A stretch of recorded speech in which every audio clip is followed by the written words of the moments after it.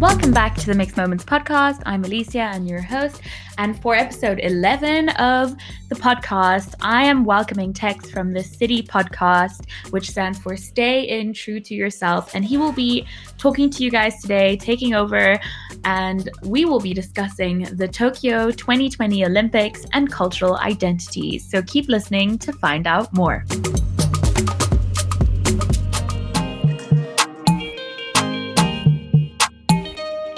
Welcome to Mixed Moments. Join me as we navigate all that life can throw at us and how growing up mixed impacts our day-to-day.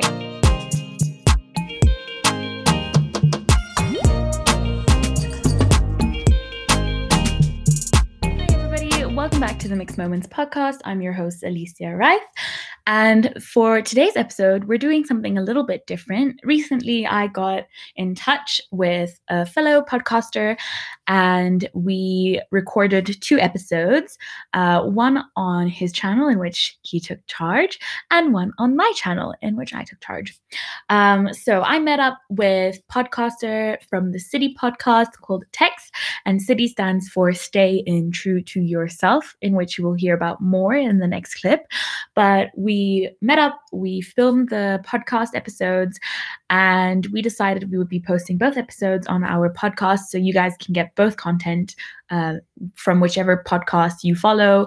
You have access to both episodes. So for today's episode, I will be handing over to Tex and he will be taking the reins, and I hope you guys enjoy it. Let me know what you thought at the end of the episode, and later in this week I will be posting episode 2 or part 2 of this collab. So I look forward to you guys hearing that. Have a great day, everybody. Enjoy listening. What's up, everyone? Welcome to the City Podcast, brought to you by Stay In True to Yourself. Stay In True to Yourself exists to improve the lives of individuals and groups by facilitating the necessary discussion of how to value self and community. We believe that fostering the necessary discussion best prepares individuals and groups to significantly contribute their development, education, and endeavors. Today, we have the pleasure to hear from a very special individual, very passionate, ambitious, and talented individual. She resides in Namibia and goes to school in Switzerland. Please welcome Alicia Reif. So, Alicia, please introduce yourself and tell them about your biggest accomplishment. Hi, everybody. Thanks for having me. First of all, I'm really excited to be on the podcast and to talk to you guys. So my biggest accomplishment, I don't think I have reached my biggest goal yet, I would say.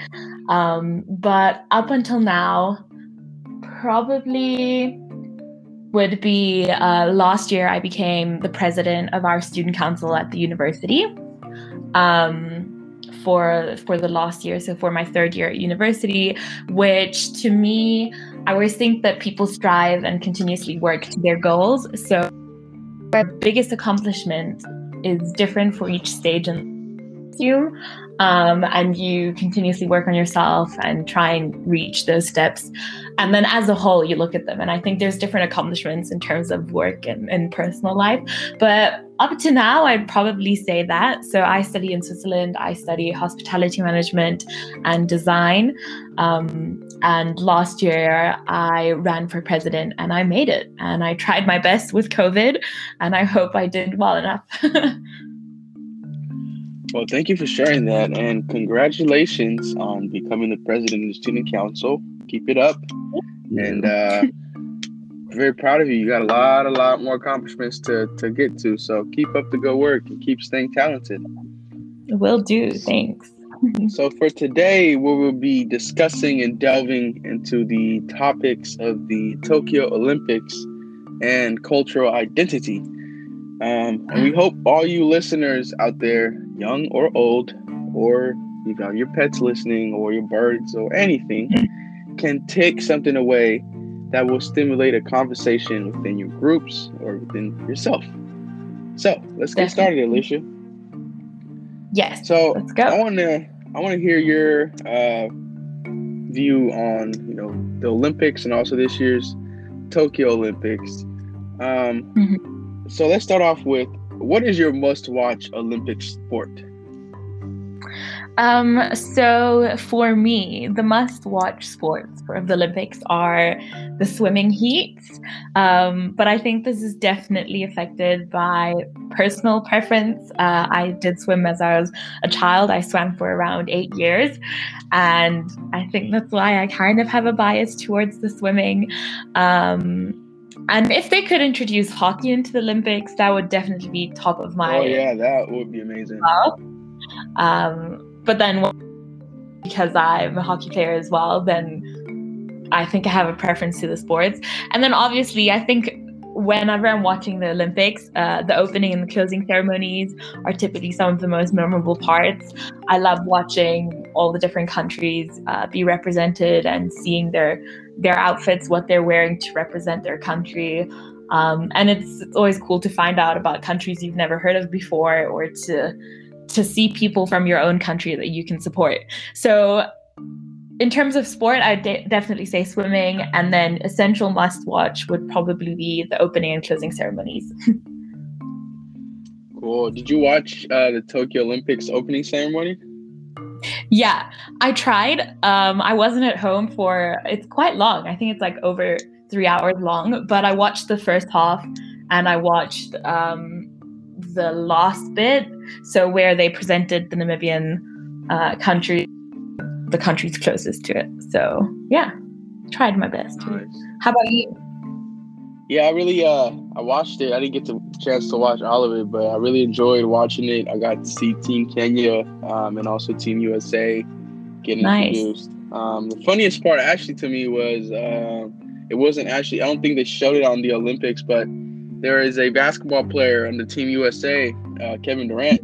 They all sang happy birthday. The Team USA sang happy birthday to him, and it's not even his birthday. To me, that was pretty hilarious. I thought that was comedy. Nice. Yeah. And also I like how the Tokyo Olympics this year, even though it was impacted by COVID, they had it was more of a sense of unity and togetherness. And bringing a lot of cultures and identities together, especially to Tokyo and Japan. And I feel like I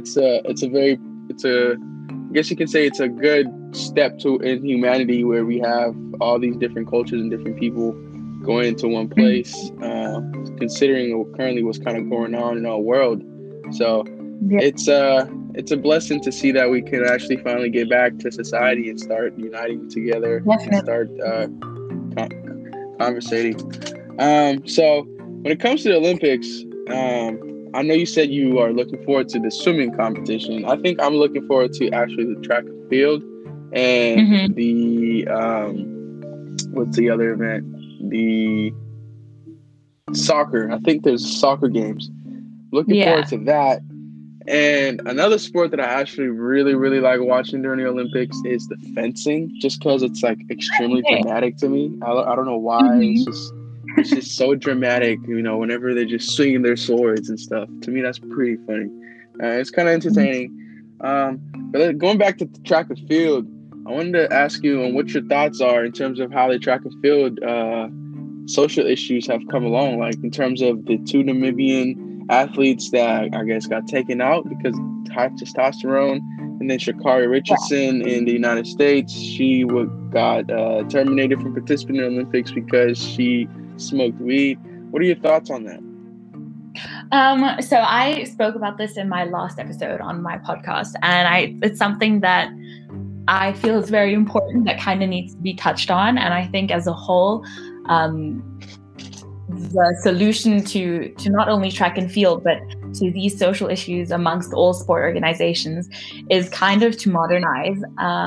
So in Namibia, we have 2 track and field athletes, Christine Boma and Beatrice Masalingi, who compete not only in the 400 meters, they also compete in other shorter races. And they competed in Poland to qualify, and Boma had the best time in the world. So she was fastest. And after they were tested for their testosterone levels, which according to the regulating body needs to be around 5 nanomoles, for a female. So the regulating body only acknowledges that there's two genders. I think that's the first issue. And then secondly, that you can measure someone's gender based on testosterone. So if they had their levels at 4.99, they would have been accepted without an issue. And if it's 5 or 5.01, it automatically becomes an. And this issue has already been around for quite some time. In I think it was 2018, you had the South African athlete Caster Semenya, who also had high levels of testosterone. And it's not doping, these are naturally high levels. So it's not as if these athletes are taking beneficial in the competition. It's purely just, and the recommendation by the regulating body is that they take hormonal pills or birth control to lower their testosterone levels, which I think is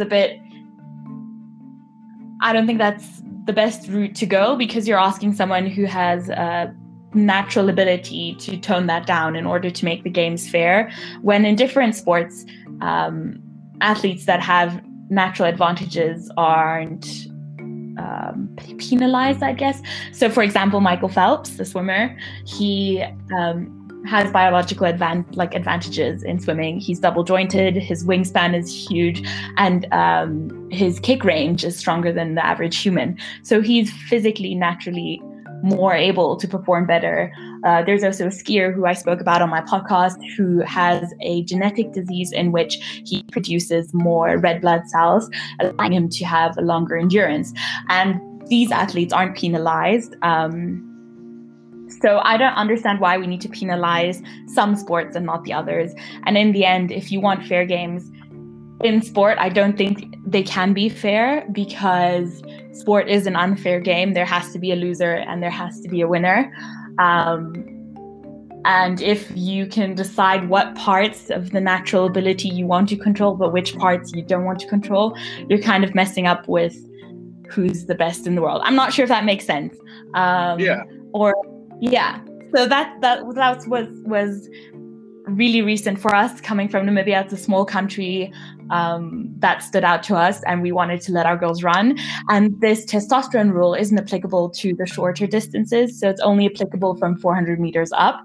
So already there, that's kind of something I was suspicious of. If they can run the 200, which I'm glad they can and they are allowed to, but why does this only apply for longer distances? Yeah, to me, that's actually very suspicious if maybe they are being discriminatory, because if it's a natural way of somebody's body, it's not illegal. There's nothing that they did wrong.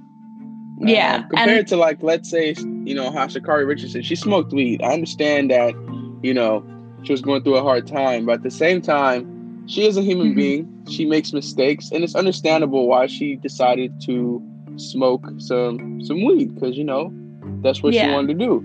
But at the same time, the consequences she had to face, I'm not against that, because she knew that she had competition to come up. So that's kind of more on her.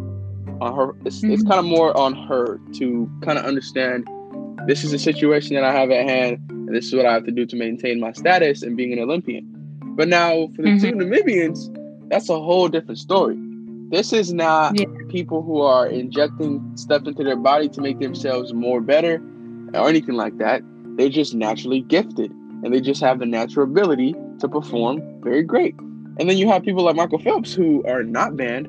Just maybe here it comes into the fact that it can be maybe a race issue here, or maybe it's a money issue or something like that, because that's not acceptable in society to have people who are gifted naturally to be taken out of the Olympics just because you find higher levels of testosterone in their body when they have not done anything illegal. That's like punishing somebody who didn't commit the crime. Yeah, exactly. Studies on having a bunch of athletes, male typically with varying ranges of testosterone compete. And they repeated these tests quite a few times, and they came to the conclusion that even if there's varying levels of testosterone, that doesn't guarantee you will be the first person or the fastest person in the race. And the same goes for women athletes. So if we've proven that your level of testosterone doesn't guarantee you a straight win, why are you limiting who can compete? I think also as the athletes that do in the end compete and win would maybe not feel as proud of their win because they can't for 100% sure say that they won and they're the fastest in the world, because there's other athletes who weren't even allowed to compete who are faster than you. Yeah, I mean, clearly we can say that this year's Olympics, it's a little bit construed in terms of, or it's maybe a little bit biased because you don't have the fastest person running out there just because they got banned out because they're naturally gifted, So yeah, I guess it's kind of a way they're trying to weed out specific things and trying to, I would say it's a little bit discriminatory to the black people. I think it's a little racist there. I feel like there's a little race bias or some sort of implicit bias that came into play in terms of making that decision. And I also think even if you don't want to acknowledge that there is something wrong in terms of the racial issue, I think in general the laws and the regulating authorities, the sporting authorities, need to reconsider what laws they have in place because they're purely outdated. And for those who might not want to see color and see that issue, who are opposed to that, this isn't just a racial issue. I mean, recently I read about a volleyball team, I'm not entirely sure, but I think it was Denmark, who requested that they can play in shorts. So we're not even talking about long pants. We're talking about shorts instead of Speedo style shorts, because they felt that the Speedo style shorts were too exposing and they didn't feel comfortable playing in them. And they got fined by the sporting association. And so if you don't want to see race, even though there is clearly an issue, you can't just ignore the fact that something has to change in sporting bodies in the Olympics, because there are other examples where there is an issue, whether it's sexist issue in terms of women, kind of their bodies are on display instead of the value of the sport, whether it be racial play or in terms of the athlete cap for Soul Cap, which was denied, which is for Afro-textured hair. All these kind of, to me was absurd. That was very absurd and completely ignorant. So I think that by continuously avoiding that, you need to review your own laws and change what needs to be changed in order to keep up with the society of today. The sport and these associations will become outdated very quickly. Yeah. I want to hear, so in terms of, I feel like this year's, on a positive note, I think it's a very good year in terms of women in general. It's a year for them to kind of make a legacy for future generations to kind of see the value and the progress women have made so far in our society in terms of how their perspective people have. What do you think about that? I definitely think so. I think that we need to move towards a place where it's no longer have to fight to get basic acknowledgement. And within the past years, we've been there yet. I think there's still a lot to do, but I think we're definitely moving in the right direction. Definitely. I agree too. That's to me, that's a very, very positive thing, and it brings joy to me that we have a progressive way of now going along when it comes to gender roles. Yeah, and I mean, in the opening ceremony yesterday, there were countries which have never brought women athletes, and this was either the first they were bringing women athletes, or a few countries that have increased the number of female athletes at the games. So it's a good note. We're getting somewhere. We're moving forward, which is better than moving backwards. Exactly. So now let's talk about Tokyo itself. In terms of the Tokyo in Japan, what do you think Tokyo has to offer to the world as the host of the Olympics? I think the Japanese culture of respect is one that is really fascinating, and definitely one that I think will impress the world. And not only, I think that, yes, I think a lot of Asian countries have a deeper level of respect ingrained in their culture, but Tokyo and Japan is definitely known for their friendliness and their hospitality. And cleanliness. They're very clean. Exactly. And that's something I want to speak on with the whole COVID situation as well. I think that the hygiene factor and all of that fits into Tokyo in a sense, or into Japan. But I think that since this is the second time that Tokyo is going to be hosting the Olympics, since they hosted them in 1964, there's going to be a lot of pressure on them to do better and improve on the lost games.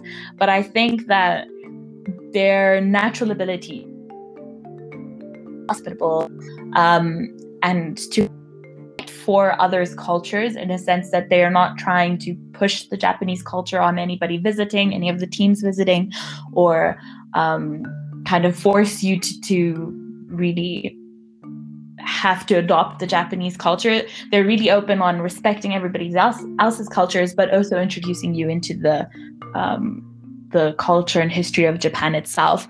And I think culturally and geographically, it's unfortunate from a tourism perspective, since not a lot of fans are allowed. The athletes themselves can't really travel outside of the athlete bubble, but the benefits towards the city might not entirely outweigh the costs. But in terms of media coverage, online presence, I think since the Olympics only happen every 4 years, there's so much attention on Tokyo as a whole, and which has kind of been extended due to the pandemic, since this was supposed to happen last year, that we've been focusing on the country quite a lot. And then hopefully after the restrictions are down and we aren't really in the pandemic anymore, that gives more people a chance to explore Tokyo and Japan as a whole.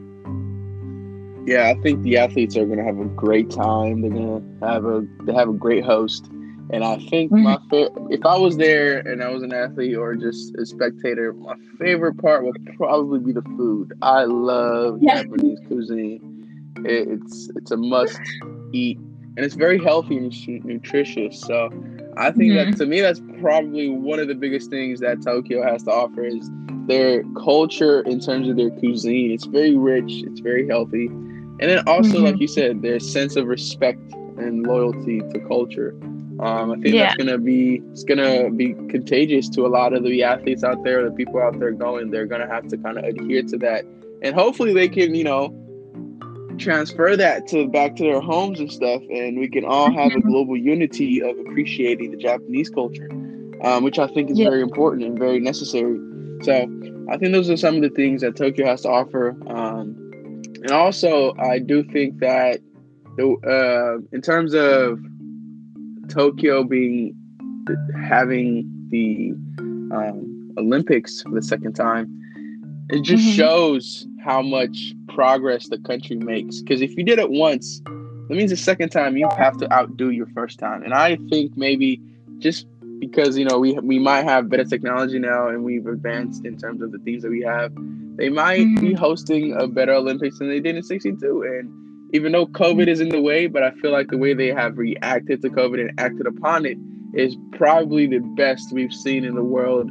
And I'm hoping that during these Olympics, the COVID situation doesn't really impact the sport itself and doesn't do anything that's going to slow down the Olympics. So that's one thing I'm hoping that does not happen. But in general, I think their food is going to be a pleasure and a treat to everybody that's going out there, man. And their cars too, man. I love their cars. I love Japanese cars. I think that in general, what they've managed to do, this is the first time in the history of all Olympic Games that they've had to be postponed. So that's a huge challenge that's thrown their way. But the fact that they've managed, they're pulling it off, they're trying to keep it as safe as possible, but still embracing the spirit of the games for the athletes. They're doing a good job.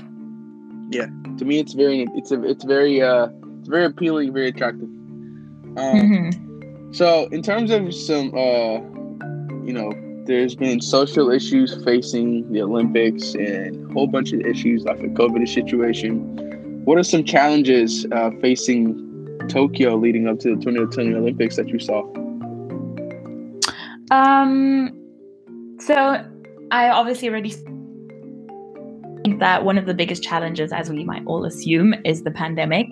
Not only logistically, but it's just one of the hardest things to deal with.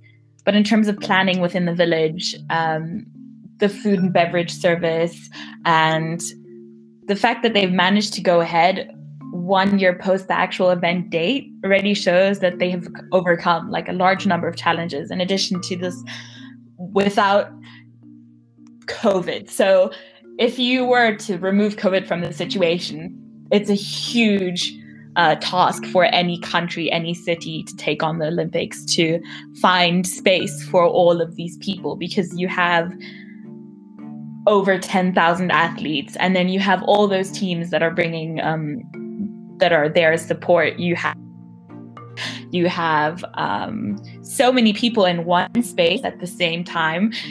That already is a huge challenge in itself. And I guess probably because I study hospitality, it's kind of fascinating for me, and I geek out a bit because it's really interesting to kind of think of how everything is planned.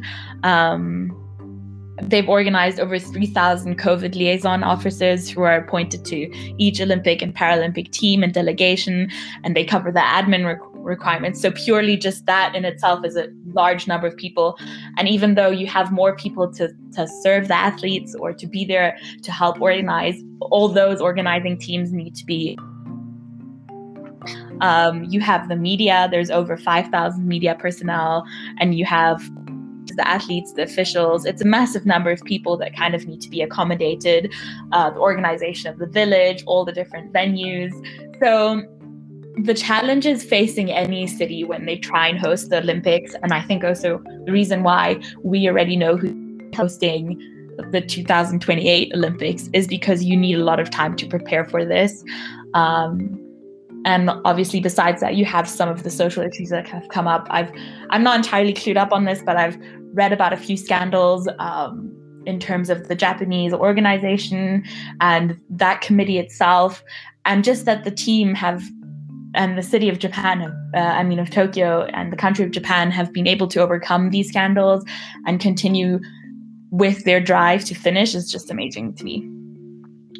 Yeah, it's actually pretty interesting to see that they during the open ceremony there was people who were outside there protesting the Olympics, and that was interesting to see that they had people protesting the Olympics. Some people were protesting because of COVID. Some people were protesting because of women's rights. Some people were protesting because they don't want people to come into their country. It was pretty interesting just seeing that, and I was like, wow, there's some really big challenges to face, especially from your own kind of people. But I also think going back to in terms of what Tokyo Olympics has to offer, I do think that every time we have the Olympics, it offers the chance for the world to kind of unite. For example, in some villages, in some communities, and in some cities, people hang out together to watch the Olympics. And during COVID, people didn't really get the chance to kind of hang out with each other. And after a little bit of the world opening up, some people might have been comfortable with each other, hoping, some of them might have got vaccinated. Some of them might just get a negative COVID test. And it might just unite people a little bit more to kind of hang out together instead of just being isolated and quarantined by themselves. So I think that's kind of one thing that the Tokyo Olympics does actually bring out to the world now, since we've been all in isolation for such a long time. We now have that chance to kind of mingle, kind of interact, share experiences, and make memories that will last for a long time just because of the Olympics. And that's one thing that I do think that Tokyo Olympics also is really trying to accomplish, because even during their opening ceremony, I think their words was faster, stronger, together. I think they had another word, but I forgot. And that just shows you that they're really pushing to that unity as a human race, that no matter what's going on, we should still all appreciate the fact that we have all these different people coming to compete. So, in terms of what you're looking forward to for this year's Olympics, what's like one thing that you're really looking forward to? I think in general that we're able to hold the Olympics in a sense. So this event only happens every 4 years. It's already exclusive in general. And you can't necessarily just switch on your TV and watch an Olympic game whenever you want. So I think even though it seems as though all hope was lost and we'd have to wait another 4 years last year when we didn't know if the Olympics were going to happen, when they were being postponed and all of that, I think that we can watch the games. And as you said, it's kind of a community. It's a connection you have. It's something that pulls together everybody. And I always look forward to seeing how our Namibian athletes perform. I think all of us look forward to our own hosting countries or the countries where we come from, that you kind of look forward to those athletes and how they do. So you kind of have a little bit of competitive friendliness in a sense that everybody's competing against each other, but we're doing it together for a better purpose, I would say. Seeing the results from our track and field athletes, I really want to see how they do. There's a swimmer, his name is Philip Zeidler. He qualified for the first time this is his first Olympics, and he's doing the long distance swimming. So I want to see how he does.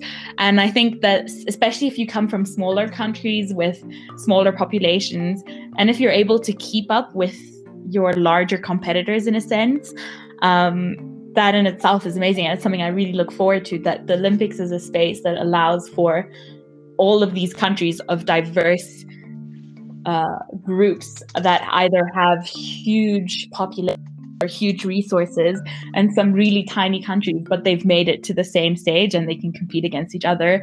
We have around 11 athletes. I know Germany has around 300, maybe more. So it's cool how even if you have a small set of athletes that you're sending to the Olympics, you're all competing in a diverse set of competition, from rowing, cycling, athletics, boxing, and everybody has different resources, but they've enough to be on the same level in this one game. Yeah, I think that's one thing I'm also looking forward to. And also I think that even though COVID has impacted the Olympics in a way, I still think there is a positive outlook that we can get from this in terms of the things to look forward to. Like you said, there was a lot of planning that had to take place into this, and especially being delayed for 1 year, that gives them the opportunity to plan a little bit even more. So I feel like the Olympics this year are extremely well planned, organized, and I think the athletes are really going to have a good time, and the spectators will definitely get a glimpse of what a great showcase for the Olympic sport is. And, in terms of like Tokyo itself, I think maybe the biggest challenge it might be facing might just be maybe the people who are protesting to the Olympics. But I think overall, that's not a really big problem, because that's something that they can overcome. Because in every place that you go, there's always going to be the naysayers. So it's not I don't think that's a really big worry for them. But I think the biggest worry is probably just going to be the COVID situation. As we all know, Japan is very good at responding to COVID. But since now they have an influx of people into their country, kind of got to get the chance to see how it goes in terms of any COVID cases that arise and stuff like that, which I think is going to be very minimal. So in terms of your all-time favorite Olympic moment, what is it? So my favorite Olympic moment would need to be in the 2012 Olympics in London. And I guess something to do with being from Namibia. Our neighbors are South Africa, but because we're such a small country, sometimes you don't have an athlete that you can support in a specific event. So you support your next closest country, which for us would be South Africa. And where Chad le Clos beat Michael Phelps in the men's 200 butterfly, that would probably be one of my favorite moments, or the all-time favorite Olympic moment, because he was the only African swimmer for the whole race. So even if I wanted to go to the next country and then move to the next one, I only had one option to support in terms of coming from Africa and the continent and everything. So it was really great to see that at least our continent was being represented. All the other swimmers came either from Asia or other Western countries, and nobody had hope in terms of someone coming from, I would say, a third world country, the first world country. Obviously, the resources these athletes have and the access they have to these resources varies among how strong and how big and how much money, I guess, your teams have, or where you're from obviously has an impact. And to see someone come from a relatively small country with not as many resources beat someone from a really strong country is just amazing to see. It kind of gives just as a viewer. What about you? Yeah, actually, I remember that moment. The Vivian swimmer who beat Michael Phelps. I remember that. I was actually watching that, and I was so excited to see that. I was actually like excited to see somebody beat Michael Phelps. Yeah. But for me, I think it's not like one specific moment, but it's a bunch of moments. Just because I think the best country in the world to run track is Kenya. We have gold medals all over the place. So every time a Kenyan has won the gold medal, I have been outstanding by it. And I think maybe my favorite one was when it was 2012 or 2008. It was actually 2012 and 2016 when David Rudisha, he is a Kenyan middle distance runner. He runs the 800. He became an Olympic champion on there, and then he also is a two-time world champion, and he's also the world record holder in the 800 meters. So nice. To me, that's probably one of the greatest moments I've seen in Olympics, because he really ran that race like it was his race, and he just ran that 800. The reason I can say that is because I know how hard it is to run an 800 meter race, and it's really difficult because it's two full sprints. So to me, that's one of greatest moments. And then also when Usain Bolt was, I think that was the 2008 Olympics, when he established the world record on the 100 and 200. Man, that to me, that was impressive. Like, how do you run that fast? And his start off is not that great, but once he picks up, he's just gone. It's like, wow. Yeah. I think a huge part of the Olympics is just the amazement that these people have the skill. So whether it's running, swimming, equestrian, or boxing, or any of the events, it's just that these people have, they've put in so much work and commitment, and this is the moment it's coming to fruition. And just to be able to witness that is really cool. Yeah. So since we talked about the Tokyo Olympics, and the rich culture of Japan, and what it has to offer to the world, now we're going to kind of delve into cultural identity. And for the listeners out there, the goal is for them to kind of identify social and cultural factors that help shape their own identities. So we're going to delve into talking a little bit about you, yourself, and how you've kind of molded yourself to who you are.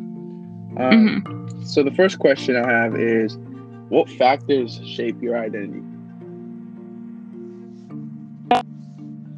I have fully kind of come to my identity yet, because I think it's a lifelong process. You can always work on yourself. But the reason I actually started my podcast was in a way to kind of figure out where I fit in and who I identify as, especially being mixed race. You're kind of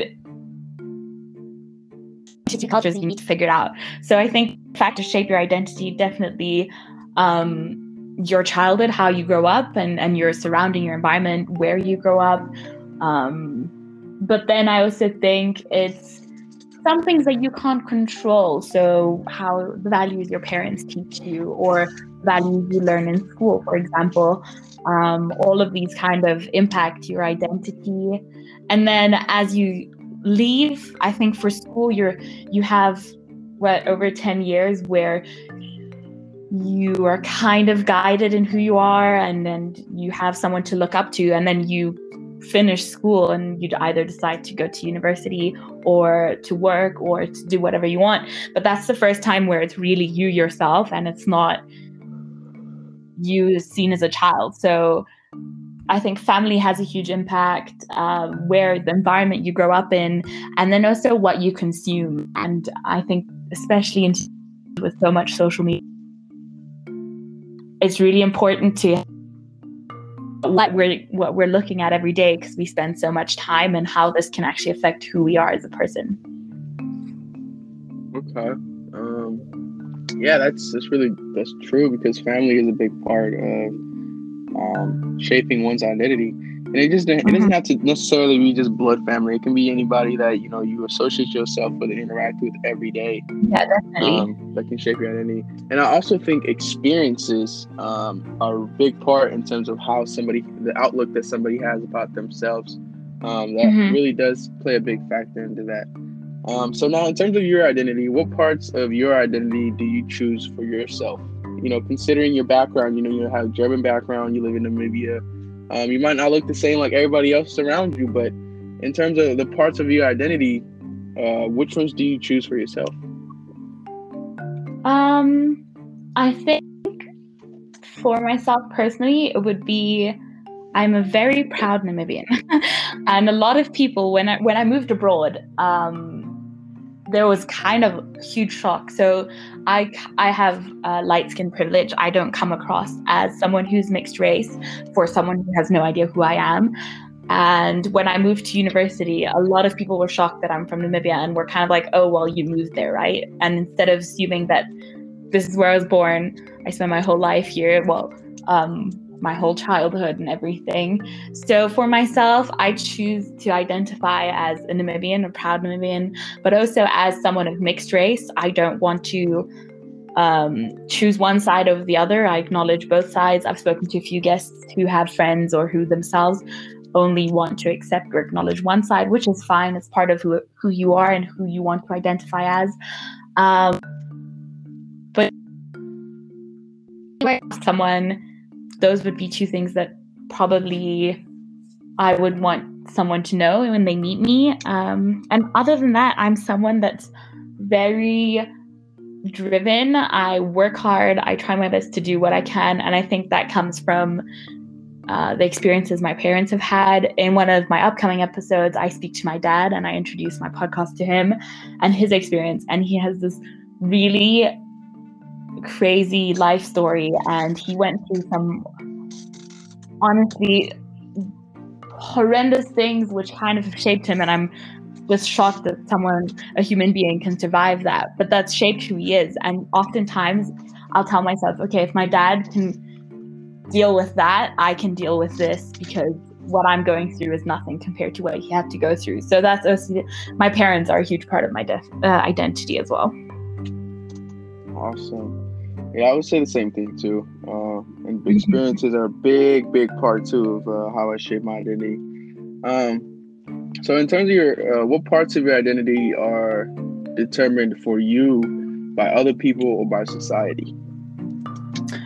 So I think when you're a child, a lot of who you are is defined by where you go to school, your schooling environment, what your parents do, what you look like. I think a huge part of how other people identify you is based on visual appearance, which I think it's an integral part, yes, but I don't think it's something that you need to base someone's identity on, because it's so misleading in a sense. You have no idea where someone's been or what they've gone through based on how they look. And you also have no control over what other people think of you. So in a sense, you have your identity and you can, if you want to bring this across to others, but how other people is always determined by them.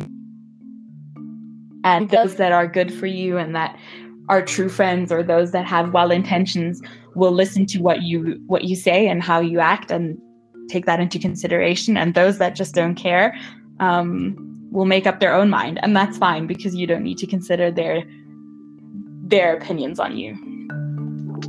Yeah, it's very true. I agree. I think that when it comes to parts of identity, I think most of it should be determined by how you feel and what you see is right for you, not by what society thinks is right for you. but there is influence that comes to society and people, like, family, friends might influence how somebody thinks, and that just becomes part of their thought process every day. But I think the final justification for it is that you should always choose which you feel is more best for you, the right identity or the right category that makes you feel happy and at your best. So in terms of your identity, like you said, you spoke with your father, you had him on a podcast. What parts of your identity do you choose for yourself now? And what parts of your identity do you feel are determined by others because of maybe interaction you had or an experience you had? So I think up until a certain age, you might not have conscious control over your identity. So as a child, you know who you are, but there's not much you can do, or it's not something you really think of. But I think all of us get to a point where we kind of need to sit down with ourselves and just kind of, as you said, I mean, stay true to yourself, look inwards and kind of figure out who you are and who you want to be. So recently I read The Defining Day. It's a great book. It's basically focused on 20-somethings all around the world. I would recommend it to everybody to read. And it talks about how this time in our lives is one of the only times where physically, in terms of your brain, you can change your personality and who you are. And I think a lot of times after you've left university or after you finish school, there's this moment where all of us are kind of like, oh, what has happened in the world? Who am I? Because you no longer have the protection of home in a sense, and you need to figure out who you want to be by yourself. So I would suggest everybody takes time to kind of look inwards and decide what parts of their identity they want to choose, which ones they want to work on to better, or which ones they don't want to acknowledge.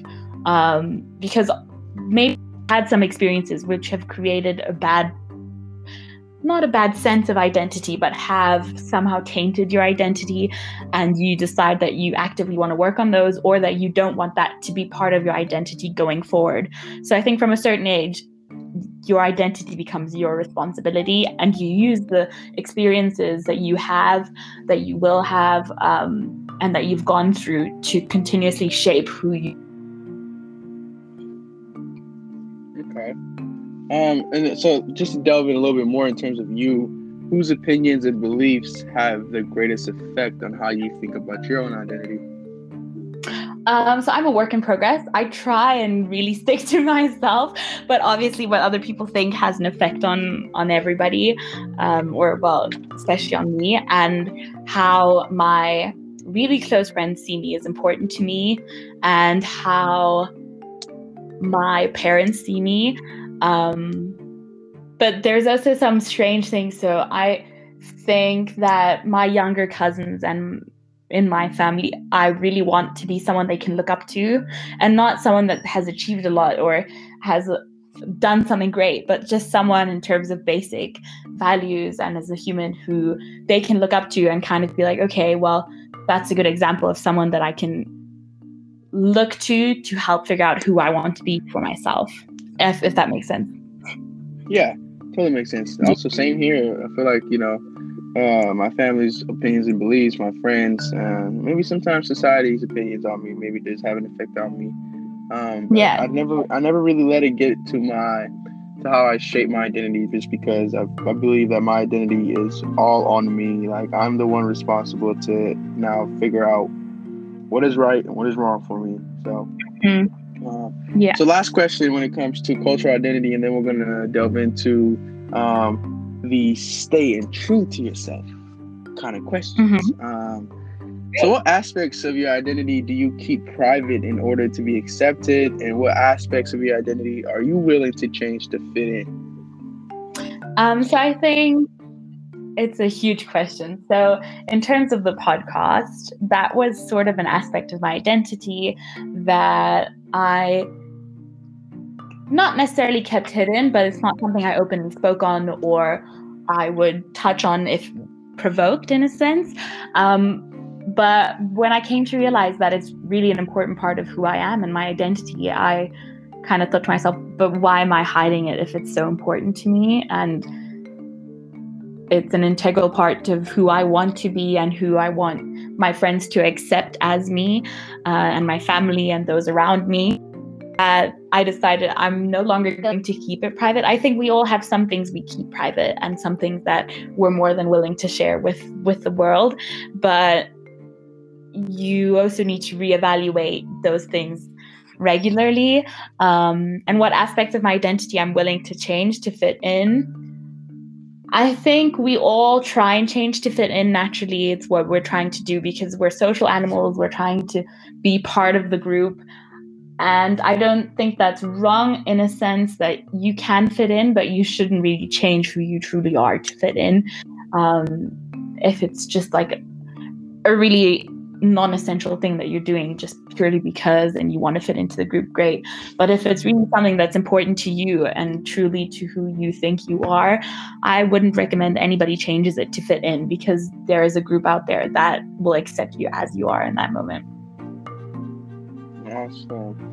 Well, I appreciate you for sharing that. I believe it takes a lot of courage for somebody to speak about their identity.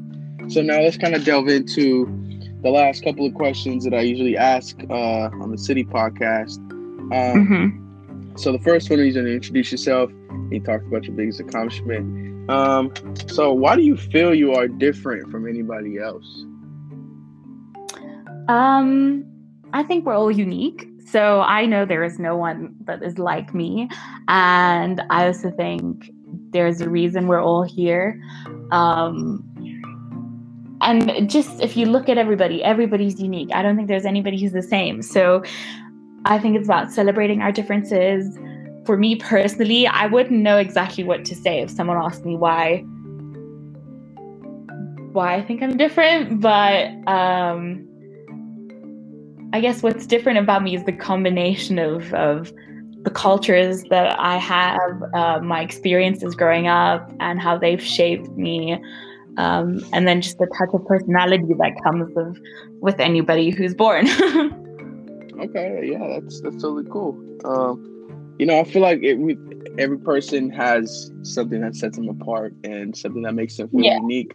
So that's why I usually ask that question. It's just, for you to kind of think about that and kind of see, what does set you apart. So if you had 3 words to describe yourself, what would those words be?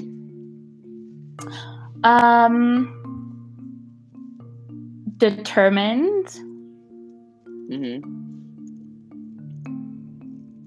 Loving, and the last one would probably be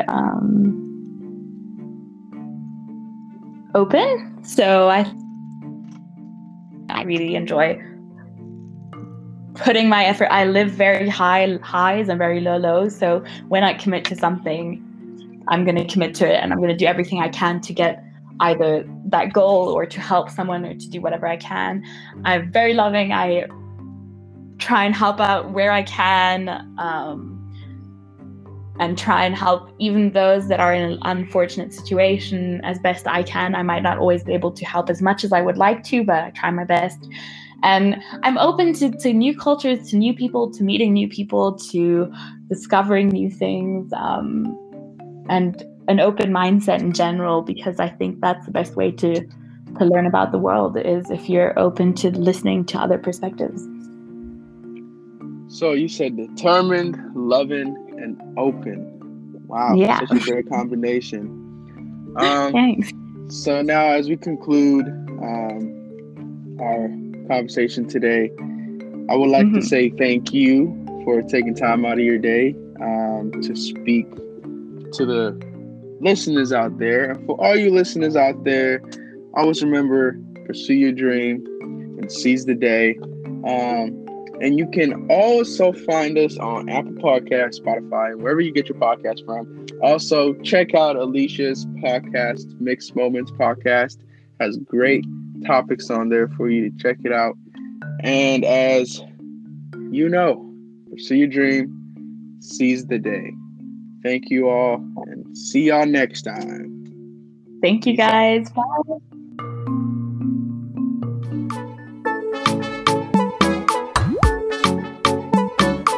Thanks for listening to this week's episode. If you want to know when the next one drops, subscribe to our podcast. If you're listening on Apple Podcasts, then please do leave a rating and a review so I know how to improve in the future. If you have any thoughts on this week's episode or any suggestions for future episodes, head on over to our Instagram at mixedmoments.podcast and let me know what you think.